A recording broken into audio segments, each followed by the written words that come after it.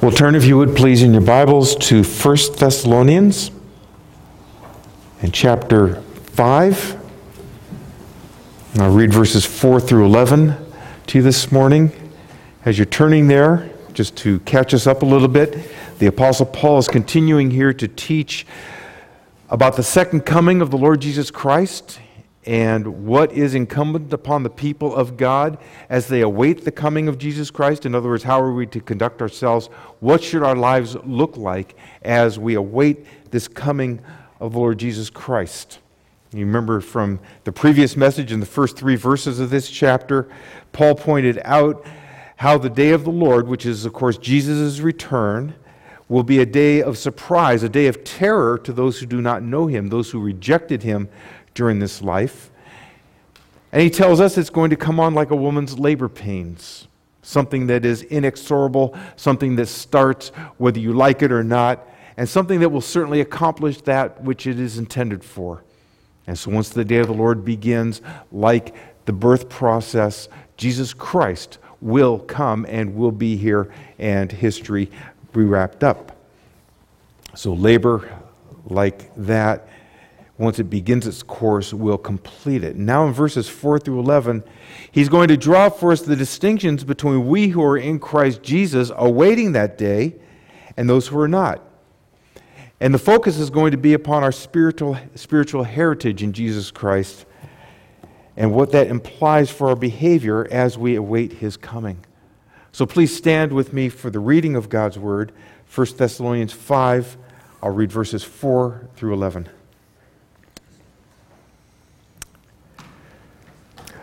But you are not in darkness, brothers, for that day does surprise you like a thief. For you are all children of light, children of the day. We are not of the night or of the darkness. So then let us not sleep as others do, but let us keep awake and be sober. For those who sleep, sleep at night, and those who get drunk are drunk at night. But since we belong to the day, let us be sober, having put on the breastplate of faith and love, and for a helmet the hope of salvation. For God has not destined us for wrath, but to obtain salvation through our Lord Jesus Christ, who died for us, that whether we are awake or asleep, we might live with Him. Therefore encourage one another and build one another up, just as you are doing. God bless the reading. Now the proclamation of His Word. Please be seated. Well, we come to the ethical demands of the gospel. And we have before us a couple of easy choices to make. We are going to decide whether to obey or to disobey. And how many of you would say, well, I choose to disobey the Lord Jesus Christ? Well, no hands are going to be raised up on that, so we all choose to obey. And how do we accomplish that? Well, the short answer to that is we don't. But I ask you this morning, do you want to obey the Lord Jesus Christ? Do you want to live waiting for His return the way He would have us to live?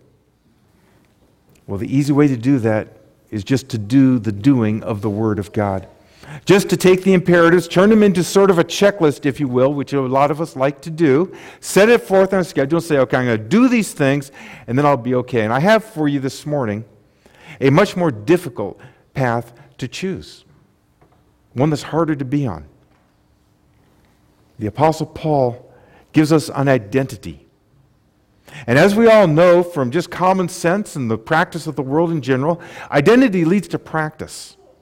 The identity that you have, your self-identifying factors, are going to lead to certain decisions that you make based upon what that identity brings to you in terms of worldview, in terms of ethics, in terms of morality. So before we go into the imperatives, before I stand here and pound on this pulpit, which God willing will be next week as much as I ever pound on a pulpit, I want to bring forth to you your identity in Christ. The title of this message is Sons of Light. You have a spiritual heritage that you must understand before you get to the doing. Oh, we must do. Oh, we must obey the Lord Jesus Christ. That's clear to all of us. Prior to that, you must understand your identity in Christ. Without this, the doing is just a work of the flesh. And what does the Apostle Paul say? That all is not of faith is sin. And therefore, if we proceed without being truly enmeshed in this identity that the Apostle Paul brings forth here in these verses, if we don't understand this identity before we get to the imperatives, to the commandments, it's all just doing. It's all just a checklist. Let's understand who we really are in Christ Jesus and what the Apostle Paul gives us as a basis for this before we get to the imperatives. If you want imperatives, if you want commands, if you want me to tell you what to do, you're going to have to come back next week. Because this morning, my purpose, before we get to the doing, is to tell you what you are. What the Lord Jesus Christ, in His Word, says we are. Identity, you see, is terribly important. Identity leads to practice. The standards of the group with whom you identify yourself become those by which you conduct everything. You become like, if we can use the term we hear all the time now of herd immunity. Now, I don't want to delve into the religion of offense that's out there in the world, but I kind of resent being called part of a herd. We are a people. But the idea there is that you assimilate the practices of that large group with which you identify. And that makes a lot of sense. How are we identified in Christ Jesus? If you, by faith, repentance for your sin, and by faith in Jesus Christ and what He accomplished, then this is your identity that leads to the practice. Let us get things in the right order. Identity leads to practice, not the other way around. The other way around is just doing.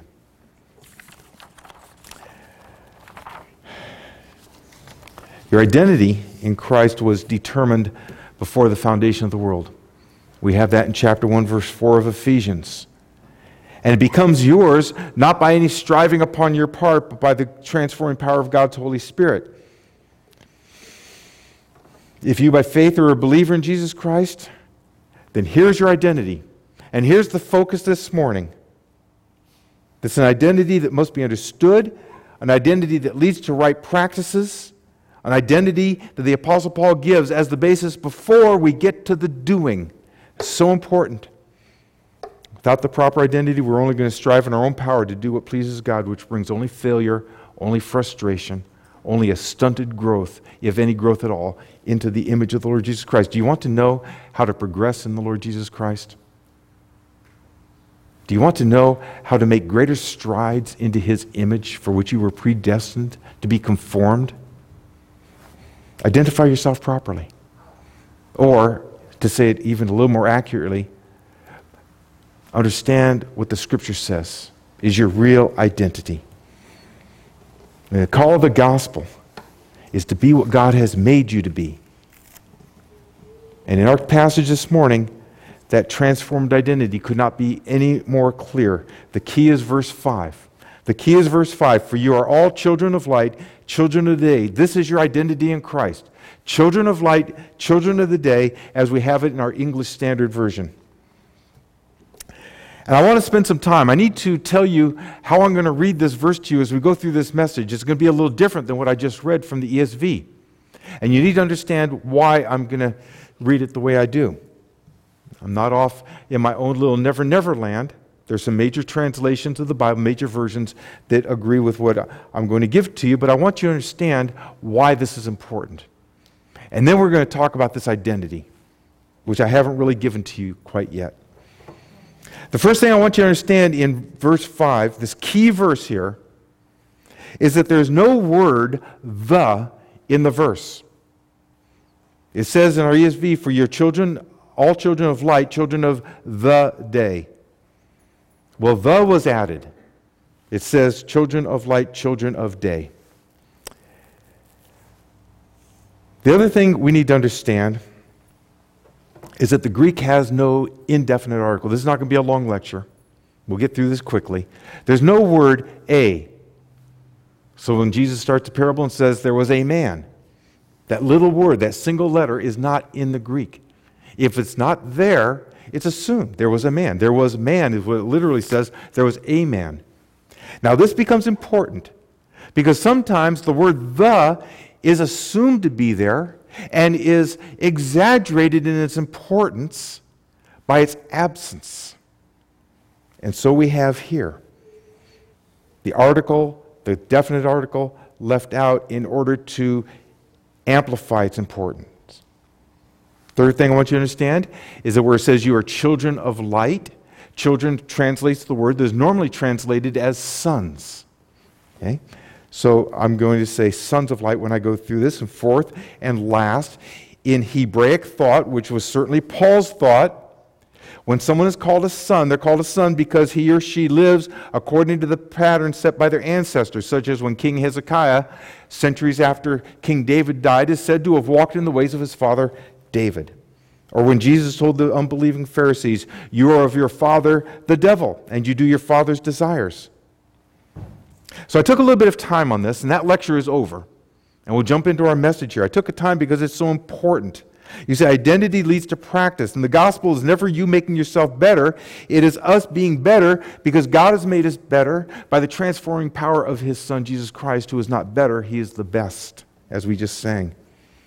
He's remade you. He's given you a heart to believe the gospel, and He's remaking you into the image of His Son, Jesus Christ. So what's this identity that gives us the wherewithal to do the doing of the Bible?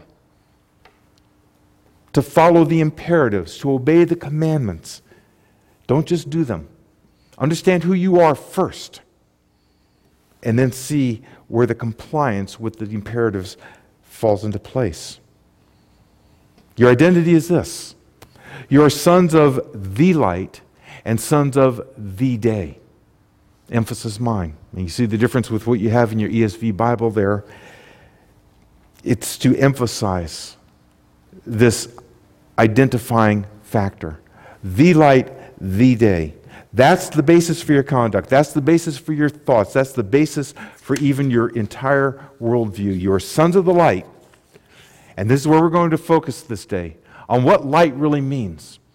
And God willing, we'll circle back onto this passage next week, and we'll talk about, okay, now that you know who you are, let's see about what we're supposed to do.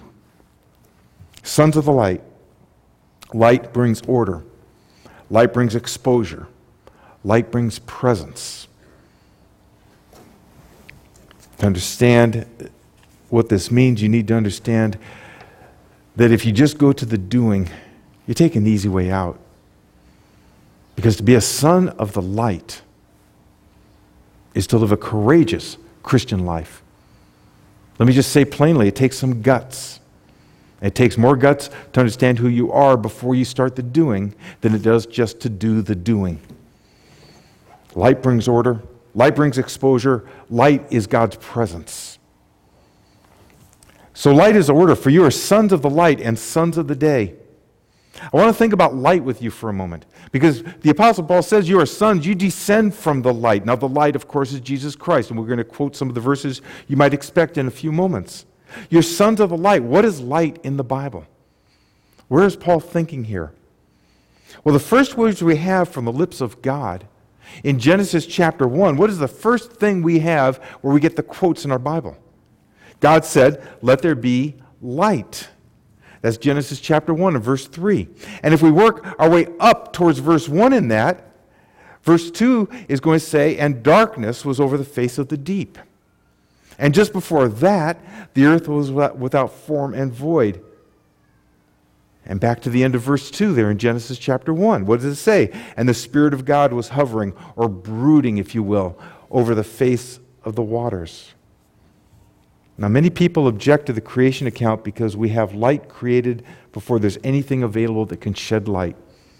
Light comes from the sun. Sun doesn't come till the fourth day. If the sun's not there, then there couldn't have been light on the first day. But you see, light in the Bible is rarely used to describe some physical condition.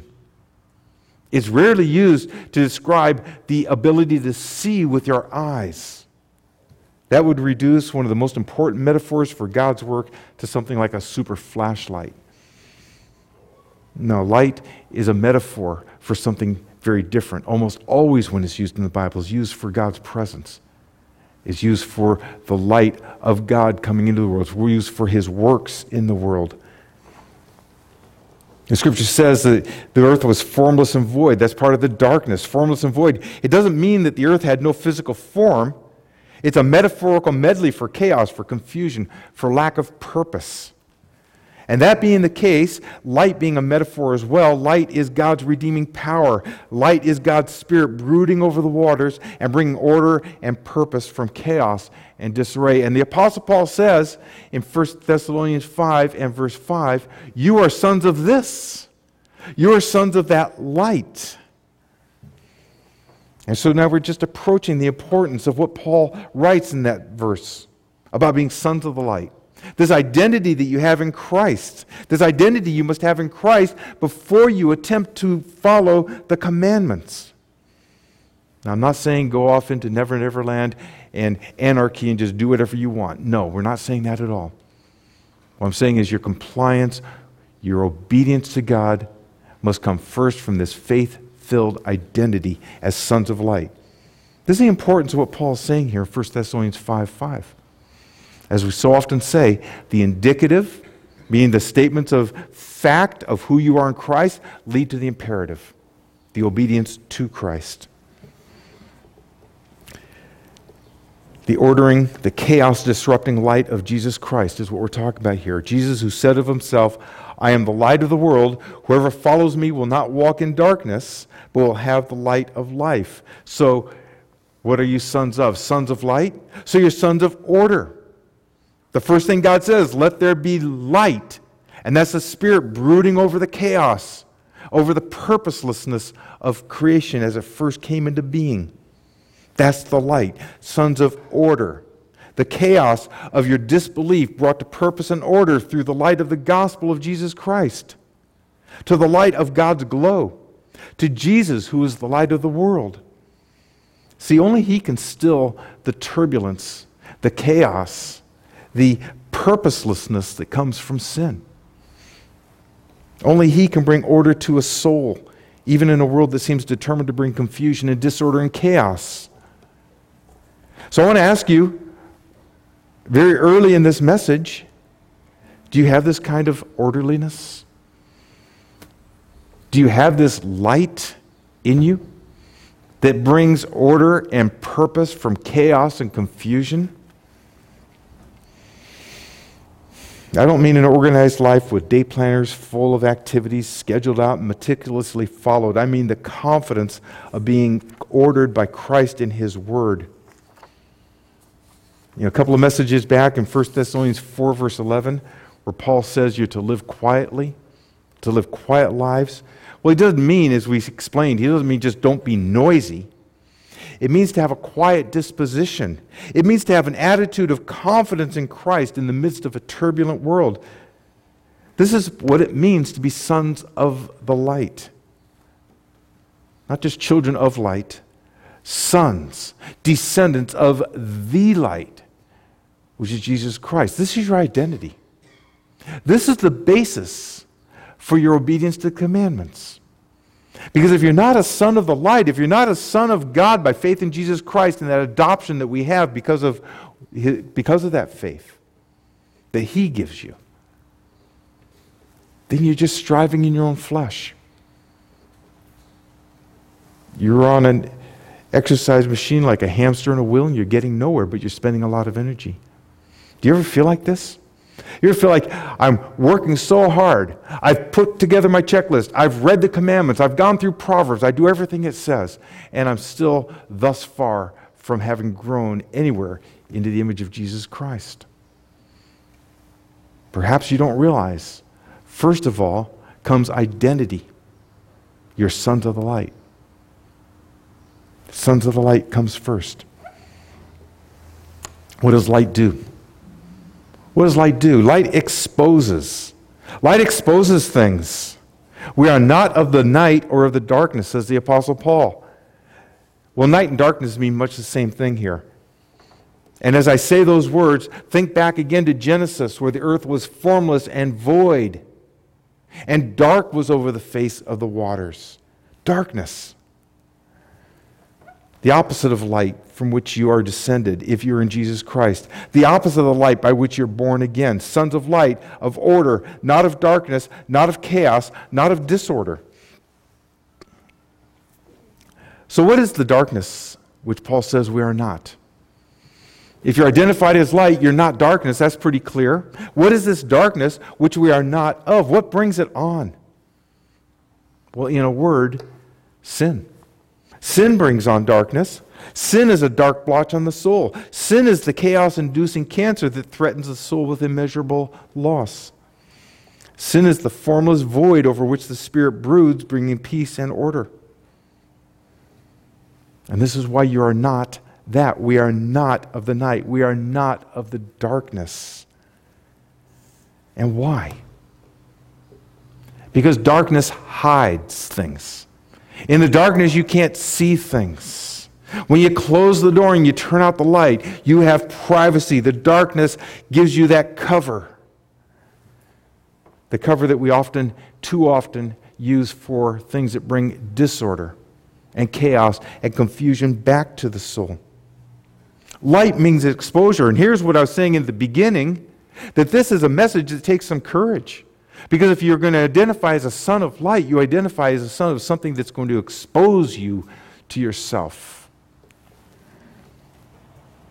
The light of Jesus Christ brings order. How? By exposing disorder. So can we say it brings righteousness by exposing our evil? It brings sanctification by exposing our wickedness and our sins. Christ said, "Whoever follows me will not walk in darkness, but will have the light of life." Darkness hides things. That's why you're not of the darkness, brethren. You are not darkness. You are sons of light. You see, you can hide your sin from me. I tend to be a fairly positive person. Some people are a little bit more realistic or a little bit more cynical. But you can still hide your sin from them too. You can hide it from people who are very close to you. You can hide it from your parents, from your children, from your spouse. It gets harder as that circle gets closer, does it not? It does get harder. And then we have to weave together and remember who I told what, and what I exposed this one to, or to whom did I expose this particular thing or not. And it becomes harder and harder to keep it together, but you can do it. Some people can do it successfully for all their lives. You can hide your sin. You can even ignore the darkness so long and so effectively that you yourself forget all about it. And this is what the Apostle Paul means. He says, you're not of darkness. You're not of those who hide your sin. Why are we afraid to let our sin be known? Could it be because we don't quite believe that Christ Jesus truly forgives someone as wicked as me? That can't be, brethren.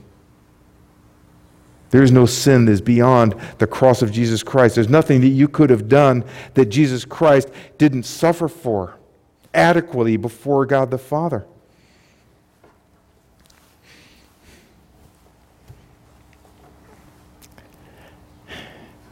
You can ignore the darkness so long that you forget all about it. That you've built up this image of yourself, this false identity of yourself, that doesn't remember those things, that you've covered it with stories and with lies for so long, that's not even a part of you. Light is exposure. And here's the courage that we need as Christians, to come into the light, no matter what gets exposed, and trust God that what is exposed is for our good, is to draw us closer to Christ Jesus and His image. That's why we're not of the darkness. That's why we're no longer in that chaos, that purposelessness. I ask you, what is so attractive about something so hideous as the darkness of sin? Well, Jesus Christ, as we might expect, He puts His finger right on the matter. In John chapter 3, beginning of verse 19, in His famous discussion with the Jewish leader Nicodemus, Christ says, and this is the judgment, the light, of course He means Himself, the light has come into the world, and people love the darkness rather than the light because their works were evil. Why do you love darkness? Why do you love not confessing sin?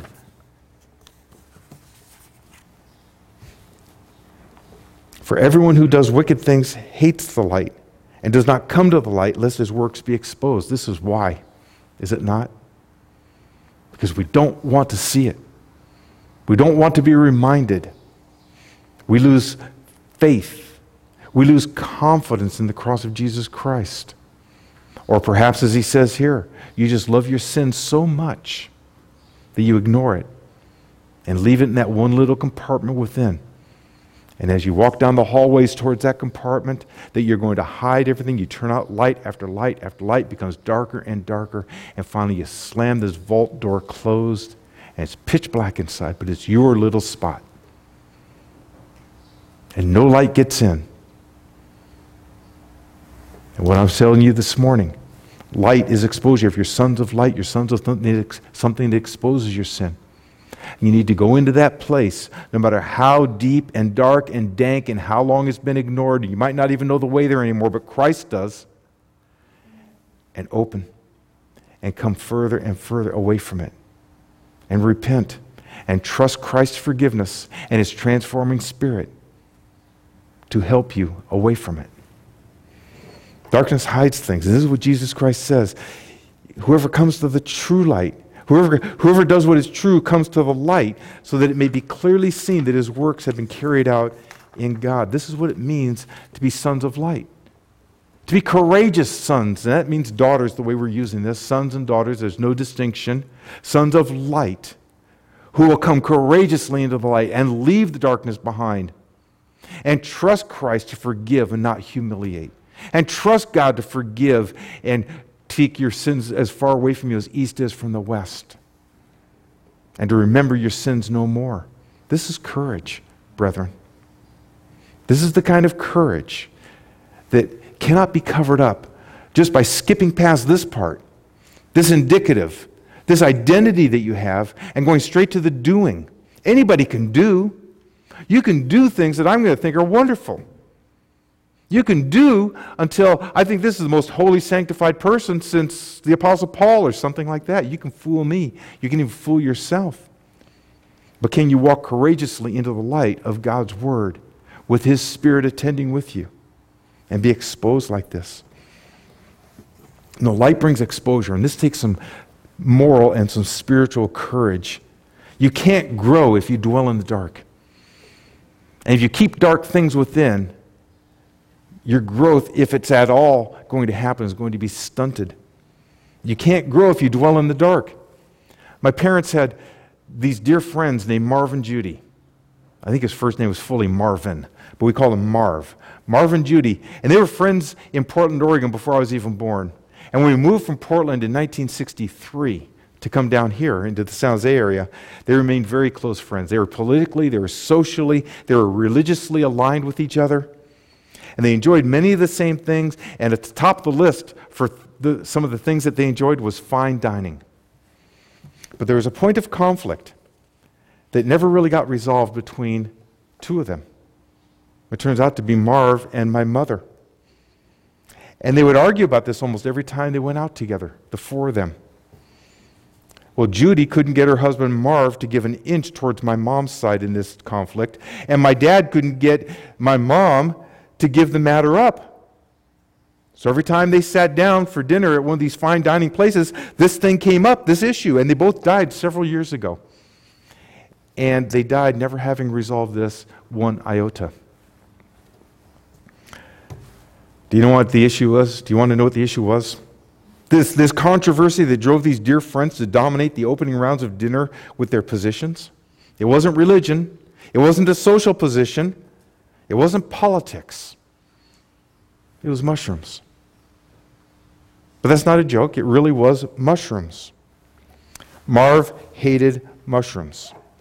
He couldn't stand mushrooms. He thought mushrooms were dangerous because there are some mushrooms that are dangerous, so he thought all mushrooms were dangerous. My mother was steeped in French cooking. It was a near gourmet quality chef. And so she had a deep appreciation for mushrooms. And when they sat down to one of these fine dining establishments, that's what she would look for, is things that had mushrooms on them. And she would try to get Marv to try a mushroom, and he wouldn't, on his life, touch a mushroom. You know what he would say? They're fungus. Those are fungi. They grow in manure, and they're kept in the dark. And you say, why are they in the dark? I'll tell you why they're in the dark. They're hiding something. They're hiding that they can kill you. So he wouldn't touch mushrooms. Well, mushrooms prefer the dark. Christians are opposed to the dark. Mushrooms do well in the dark. Christians should abhor the darkness. Dark is foreign to you if you're a son of the light. If darkness is a metaphor for sin, and it is, then let's have a healthy fear of the dark. Let's have a healthier love for the light. And let's courageously go into the light. Let the darkness be a terror to us, and light of Christ be the only cure. Go through the soil of your soul. Root out those places where only mushrooms can grow and not Christians. Expose your sin. How? Well, by the light of God's Word. Again, this is courageous living in Christ. This is courageous Christianity. This is hardcore stuff. To get to the who we are and really get steeped in that before we get to the what we must do. The psalmist says, your word is a lamp to my feet. We all know what that means. It's a metaphor for showing us the path to walk on, the path of righteousness in Christ. Psalm 19, verse 6 says there's nothing hidden from the heat of God's word. As God's word goes forth, is proclaimed everywhere, nothing ultimately is hidden from it. It's a light that exposes. Hebrews chapter 4, verse 12, for the word of God is living and active, sharper than any two-edged sword, piercing to the division of soul and spirit, of joints and of marrow, and discerning the thoughts and intentions of the heart. And no creature is hidden from his sight, but all are naked and exposed to the eyes of him to whom we must give an account. You know how you can avoid this? How you can shrivel up and remain in that little mushroom farm with all the doors closed? Just ignore God's word? Fail to pray? Let your belief become cold and stale? Now, most of us read God's word. We memorize it. We get it syllable perfect. And now you expect me to ask you if you obey it. You expect me to tell you to be a doer and not a mere hearer, as James tells us. And that's that pulpit pounding thing that we're going to avoid today. Because that's not what I want to draw from this lesson. Do you let the light of God shine into your secret parts? Is your inner person, are your thoughts, your intentions exposed by God's light? Do we have the courage to walk into that well-lit room? Better asked, do you have the faith? Do you have the faith to believe that what God exposes is for your good, and that He will, when you repent, truly forgive? Only mushrooms. Well, there's some other things probably, but mushrooms excel in the dark. We're sons of the light, sons of the day. You can hide in the darkness and your sin will fester and grow, or you can come to the light and you can see it die. There's a miracle of the power of God's living word. Jesus is the Word made flesh. Remember when He came out of the high priest's office after His interrogation, just before His crucifixion? And what happened with Him and Peter? There was Peter, having denied Jesus Christ 3 times, and the Word of God looks upon him. And what happened to Peter? He realized his sin, and he wept bitterly. The light of the world, Jesus Christ, exposes your sin. He doesn't just leave you there. You remember Peter at the beach was restored when Jesus Christ those 3 times says, "Do you love me?" And restored him, forgave him. Have you the courage to come out of that dark room, to get away from those mushrooms, and to walk in the light of which you are a son if you are in Jesus Christ? Well, this is what ought to happen when we read God's Word. It's a warm light. It's not the interrogator's bulb shining in your eyes to block your vision and to confuse your answers, to torment you, to make your mind a muddle. No, it's God's light searching you out for your good, piercing into the deepest places, exposing misdeeds, exposing your sin, so that what? So you feel badly? No, so you might be cured. And be cured so you feel good about yourself? No. So you feel good about Jesus Christ, who forgives your sin. Do you trust that? Are you willing to open up that dark place? You're a son of the light if you're in Jesus Christ. And the light exposes sin. And sin, once exposed, as Jesus Christ told Nicodemus, loses its power over you. It loses its grip. Maybe not all at once, but it will. This is the promise of God's word. How long will you carry your burden? How long will you keep up your pretense? How long will you carry that darkness within? How long will you pretend and believe that the trends of the world out there, where they reclassify what God calls sin as something that is your choice or your right or your personal expression? This only happens if you have faith to read the Word of God with courage and with prayer. If you have faith to believe that what is exposed can be repented, and by repentance a new chapter in progress towards Jesus Christ, the light of the world, will ensue. This is what it means to be sons of the light. This is your spiritual heritage. And part of that gives you the responsibility of being exposed by that light. What else is light? Light is God's presence. Verse 8 says in 1 Thessalonians 5, "But since we belong to the day, let us be sober, having put on the breastplate of faith and love, and for a helmet the hope of salvation." Well, the day here is what we have in verse 5. We are sons of the day. The day can mean to walk as if in daylight, open, and free of needing to hide anymore, not in darkness. And it also can mean the day of Jesus Christ. And I take it as a both and. It is the day that we walk in courageously, boldly, faithfully in Christ, knowing that as we follow His ways, we have nothing to hide. That's the day. That's walking in the light. The day is also the return of the Lord Jesus Christ, that great day when He comes and brings us whom He has redeemed by His cross to Himself.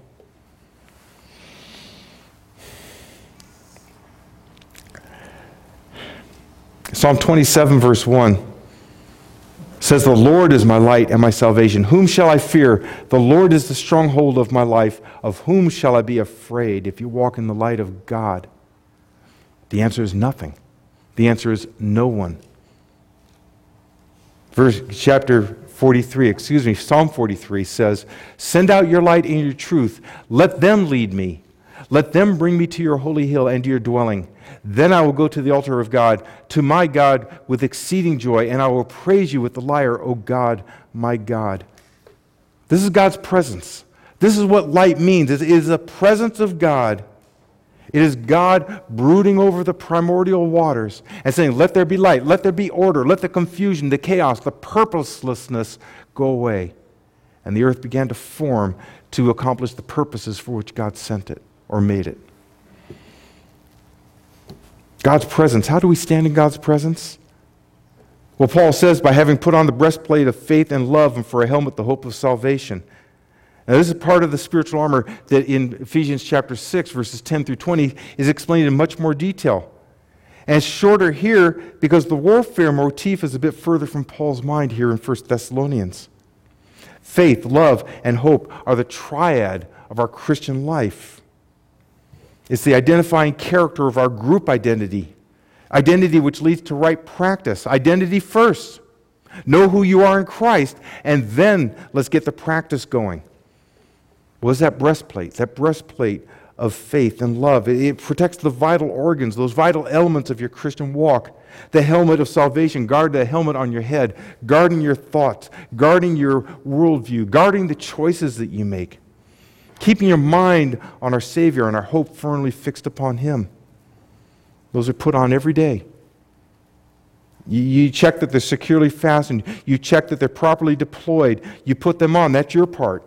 Where do they come from? From Jesus Christ. That's His part, to give us the provision that we need. Children of the light. And we haven't spoken very much about children of the day. This great day of Jesus Christ's return, we focused upon the identity. You're as much identified with that day of His return as you are with the light that He is. Let's just touch briefly upon that day. Malachi chapter 4, verses 1 and 2, the last book of the Old Testament before the coming of John the Baptist announcing the coming of Jesus Christ. He says, "For behold, The day is coming. This is the day. This is that day, the day of the Lord Jesus Christ, burning like an oven, when all the arrogant and all evildoers will be stubble. The day that is coming shall set them ablaze, says the Lord of hosts, so that it will leave them neither root nor branch. This is the fate of those who do not believe in the Lord Jesus Christ. This is your fate. If today your faith is not in Him, if you have not come to Him for forgiveness of your sins by His cross and His cross alone, this day would be a terror. The Apostle Paul says, if we who are in Christ, it is not a terror. We are of that day. This day comes for us because we belong to it as much as we belong to the light.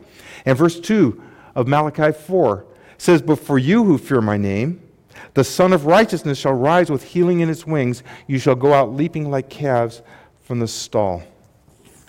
A day of joy, a day of rest and gladness, a day of light, a day of God's presence forever as we see Jesus as he is, because we will be like Him. That's the day. And he finishes this in verse 11.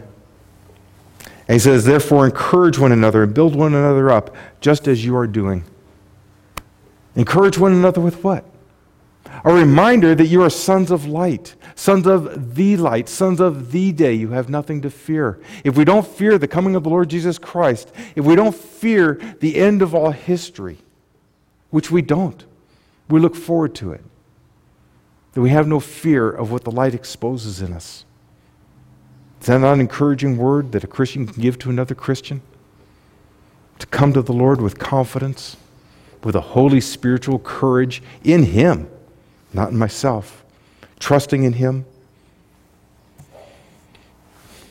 This verse where he says, just as you are doing, it's the third time the Apostle Paul tells the Thessalonians to continue the trajectory they've been on. This church may be less than a year old at this time. And 3 times in very important ways he says, continue what you've been doing. It's a testament to the power of the gospel to transform. In chapter 4, verse 1, he says to live lives pleasing to God, just as you are doing. Chapter 4, verse 10, he says, continue in brotherly love, just as you are doing, and now encourage one another with these words, just as you are doing. You have words of encouragement you can speak. You can help me stay in the light, as you can that brother or sister next to you, by reminding us, by reminding ourselves, by reminding each other, encouraging words that we are sons and daughters of that light and of that day that will come for us. Encourage each other to walk in the light, whose sons we are, growing and building one another up. Our times of darkness, our times of confusion, our times of identity politics that deny what it purports to promote, all the chaos around us, let it be exposed by the light. Let those personal sins that you have hidden for so long, growing like mushrooms in a deep, dark, dank place, so far deep buried within you that you might have forgotten the way, but God knows. The light knows. And He will show you if you open His Word, if you will pray with faith, if you come to brothers and sisters for help. You're sons of the light and sons of the day. May God be pleased to see us evermore become what He has made us to be, like His Son Jesus Christ, the light of the world. Amen. Gracious Father, we do thank You for giving us an identity, and we pray, Father, that we would practice our lives in accordance with the identity that You've given us. We are sons of the light. We come confidently into that light, Father, knowing that You expose everything for our good. So God, do that work within us by Your Spirit. Show us our sin. Show us our need for repentance. Show us Jesus Christ once again, Father. May we come into that light and be cleansed thereby and become more and more the people that would bring glory and honor to Your name. We ask in Jesus' name, amen.